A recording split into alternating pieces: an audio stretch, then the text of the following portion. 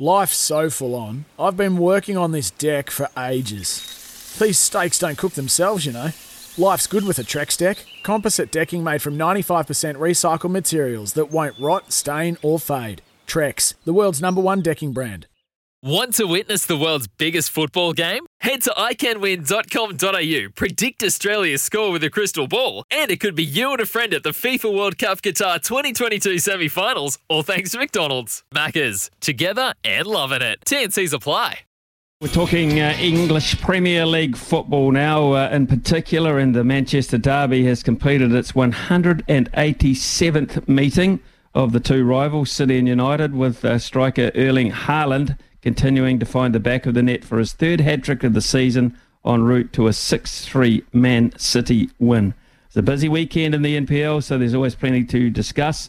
And joining us now in that respect is our very own pundit and obviously one of our very close brothers on the station, Ricardo Ball. And Ricardo, a noted Manchester United supporter.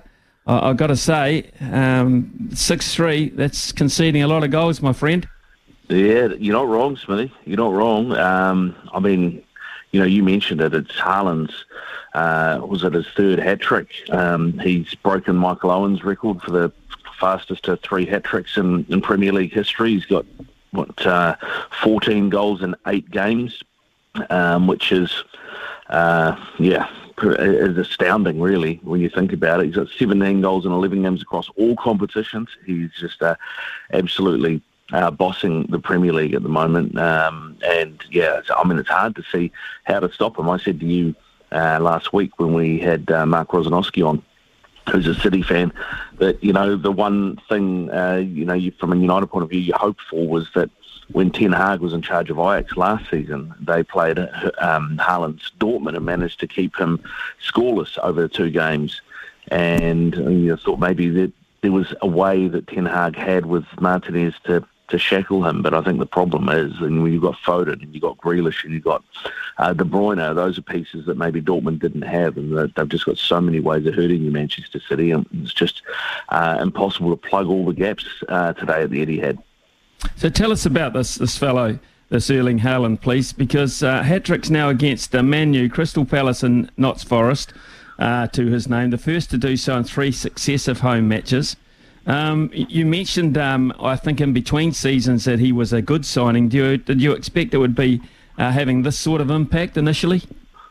No, I didn't. And the reason, I mean, he's a very, very good player. I think he will go on to be, talked about in the same breath as the Ronaldos of this world type thing. As his career goes on, he will achieve a lot in his career. But I thought, because of the way Manchester City have played for so long under Pep Guardiola, they haven't really, since Sergio Aguero had an out-and-out 9, and even with Sergio Aguero there, Pep didn't play him all the time. He liked to play with false 9s, and they liked to play a different way. So I thought it might take some time for them to integrate him.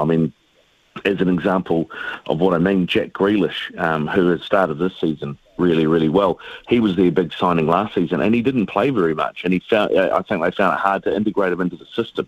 And I thought there might be an element of that at City this season with Haaland, where they'd have to change the style of play to an extent to be able to bring him in and get the best out of him. But I think there have been some teething issues. I think there have been games where they could have scored more, which is probably frightening enough.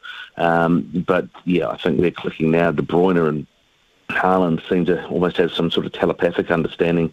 They're going really well. And then you consider Phil Foden as well, who nobody's really talking about, who scored a hat-trick today as well, the young English kid out of Stockport who's come through their ranks. So, yeah, you look at it, this is a Manchester United side that have beaten Liverpool and Arsenal in the last month. So for them to concede 6 to Manchester City sort of shows how far ahead I think City are of the rest of the league, even if they aren't quite top of the league just at the moment. Erik ten Hag's relationship with Cristiano Ronaldo is something we seem to talk about every time we have a chat. Obviously, it's not going to flash. No, I don't think so. I don't think there's any secret that Cristiano Ronaldo wanted out. He wanted to go play Champions League football because he has his eye on his legacy and his record of Champions League goals, and he's aware that his old mate Lionel Messi is still running around in that competition and doesn't want to concede being the all-time leader of goal scoring in the Champions League. And so, yeah, he's been wanting to get out. I think it just says a lot about where he is in his career at 37, that United couldn't find a Champions League club to take him. He was offered to all the Italian clubs. Apparently Napoli showed some interest, but they wanted some deal that would see United end up still paying most of his wages, so United didn't go for that. Bayern Munich didn't want him. Paris Saint-Germain didn't want him. I think Chelsea may have wanted him. The owner wanted him, but the coach Tuchel didn't, so that didn't happen either. So, yeah, he's in limbo at the moment, and he's not first choice. And, we saw Anthony Martial, who had a really good pre-season but then got injured. He's just come back to fitness. He was on the bench with Cristiano Ronaldo, and they opted for him over Cristiano Ronaldo to come off the bench. Ten Hag has said afterwards that was out of respect to Ronaldo. He didn't want to put him on in a game where the team were down as far down as they were. But I think there's something else going on there. I wouldn't be surprised if after the World Cup, Cristiano Ronaldo ends up in Saudi Arabia, where he's had a few big offers. Arsenal continue to be at the top of the table. They had 65% of the possession against Spurs, and duly converted that into a 3-1 win, with Spurs losing a player down to 10. But having said that, what has been the difference for Arsenal in the start to this season compared to last year? Well, I think Gabriel Jesus has been a massive part of that. He was a bit of a could start, could not start week in, week out at City. He really is the number 9 down the middle, but at City he was playing as a wide forward. And I think Arsenal, they had Lacazette, who didn't maybe do the work off the ball that's needed, and they didn't really have an out-and-out 9 last season. I think he has been a massive difference, Gabriel Jesus, to City. And so I think that was a really good piece of business. I also think Saliba at the back, who Arsenal bought 3 seasons ago and then just loaned them back to clubs in the French League for 3 seasons in a row because they didn't think he was ready. Well, they brought him in and he's hit the ground running now. So I think they've shored up at the back as well. They're looking very good. And, another player that maybe doesn't get talked about as much in the deal between Arsenal and City was that they also bought Zinchenko, the Ukrainian, who's often played left back for Manchester City. He, in the Ukrainian national team, plays in the midfield generally. He can play as a 10, he can play as an 8, or he can play as a left back or a wing back. So lots of opportunities there for him, and he's a really good ball player. He's almost another playmaker. And I think, those additions that Arsenal have made have really, really helped them. And, it's ironic now that they've bought these 2 players from City who were, I guess you would say, squad players at City, and they've improved Arsenal that much that we see Arsenal top of the league. One of the other high-scoring games of the weekend was a 3-3 draw between Liverpool and Brighton, which sees Brighton still in there on 14 points and 4th on the ladder at the moment. What is the reason for their resurgence or the great start to the season in your mind? Well, I think a lot of it's down to the great work that Graham Potter has done over the last few seasons. Even though he's now at Chelsea, he's set them up really well. He's built a really good squad there, and they've finally found a way to start scoring goals. I mean, Leandro Trossard, who scored the hat-trick, he's a Belgian international, but he's not a guy that gets talked about in the same breath as a De Bruyne or whatever, but he's a very, very good player. He's a playmaker. He can play on the wing, he can play as a 10, and he scored a hat-trick against Liverpool. I mean, I'm not sure when the last away player to score a hat-trick at Anfield was, but it'll be a few years between drinks, I'm pretty sure. And I think they're really solid. They're tough to break down, and I know they conceded 3 goals in this game, but really they should have won it. They let Liverpool back in. They were 2-0 up, and they had to score late to get an equaliser. But Liverpool seem really off the pace at the moment. I'm not sure what's going on there. There's something going on behind the scenes at Liverpool that suggests that maybe all is not right there, and Klopp's got a bit of work to do. Smithy, when he was at Dortmund, and before that, when he was at Mainz, there's something they called the 7-year itch with Klopp, whereas he gets to 7 years with a team and then everything starts to fall apart. And I don't know if that's to do with, the message becomes too samey and players switch off or what it is. But this is his 7th year at Liverpool, and things aren't going as Liverpool fans are used to under Klopp. And I think there's a few problems behind the scenes. So it'll be interesting to see how that goes between now and that break for the World Cup. That's an interesting point you make because, a decade or so ago, even a little bit longer than that, I think it's fair to say, Ricardo, that, it was a time when there was longevity in the management, particularly in the Premier League. If you look at Ferguson, if you look at Wenger, if you look at other candidates as well. But it's getting rarer, isn't it, with the amount of coaching talent and the way that there just seems to be a revolving door around Europe. Yeah, very much so. I mean, just this morning, the Wolves manager, Bruno Lage, they lost 2-0 yesterday to West Ham. He's been let go. So, Wolves are, I'm trying to remember how many that is. I think that's 4 or 5 managers already this season, and we're 8 rounds in that have been let go by their clubs. It's instant gratification, I guess you would say. I mean, you consider that when Ferguson, you mentioned there, came in 1986 at United, he didn't win a trophy till 1990, and they didn't win the league until 92. But that was, they took their time. They had patience with him. They built, rebuilt the youth teams set up at United, and they rebuilt the first team, and it took them a while to get it right, but they did in the end. But once again, it's not something that they have had in the modern day because he wouldn't have lasted.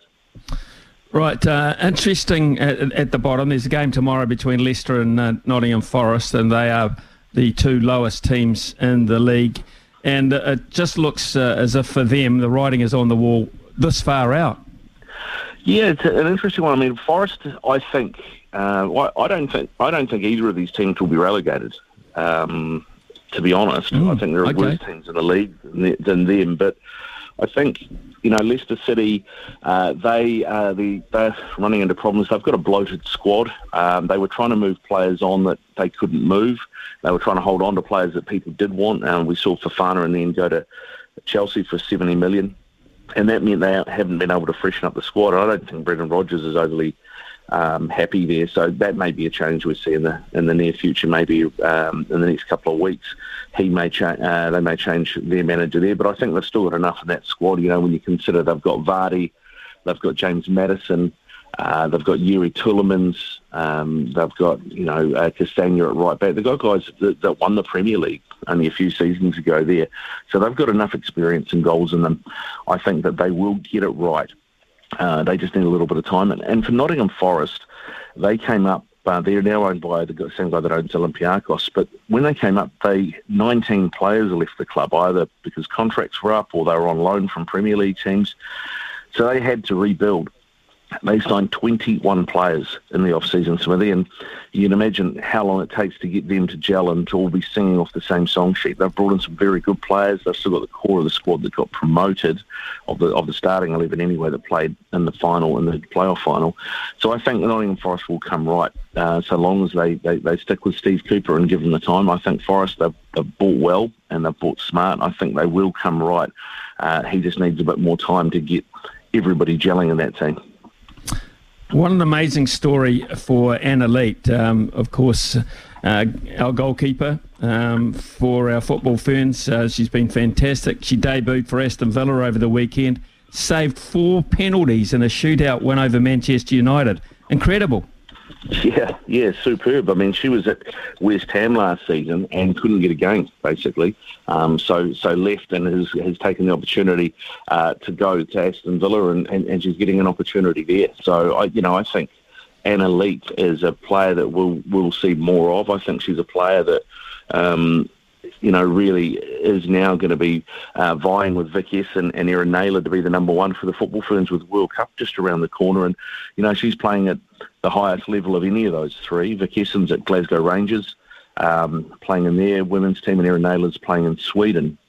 But I think she's playing at the highest level. And, Villa at the moment, that was a cup game that they won on penalties. But they've started the Women's Super League really well as well. They're 2 from 2 in that game. They're currently sitting 3rd behind Arsenal and Manchester United in that league. So, yeah, it's a fantastic story, and just more another indication of how much talent we do have in New Zealand football, and the amount that we have now playing professionally overseas.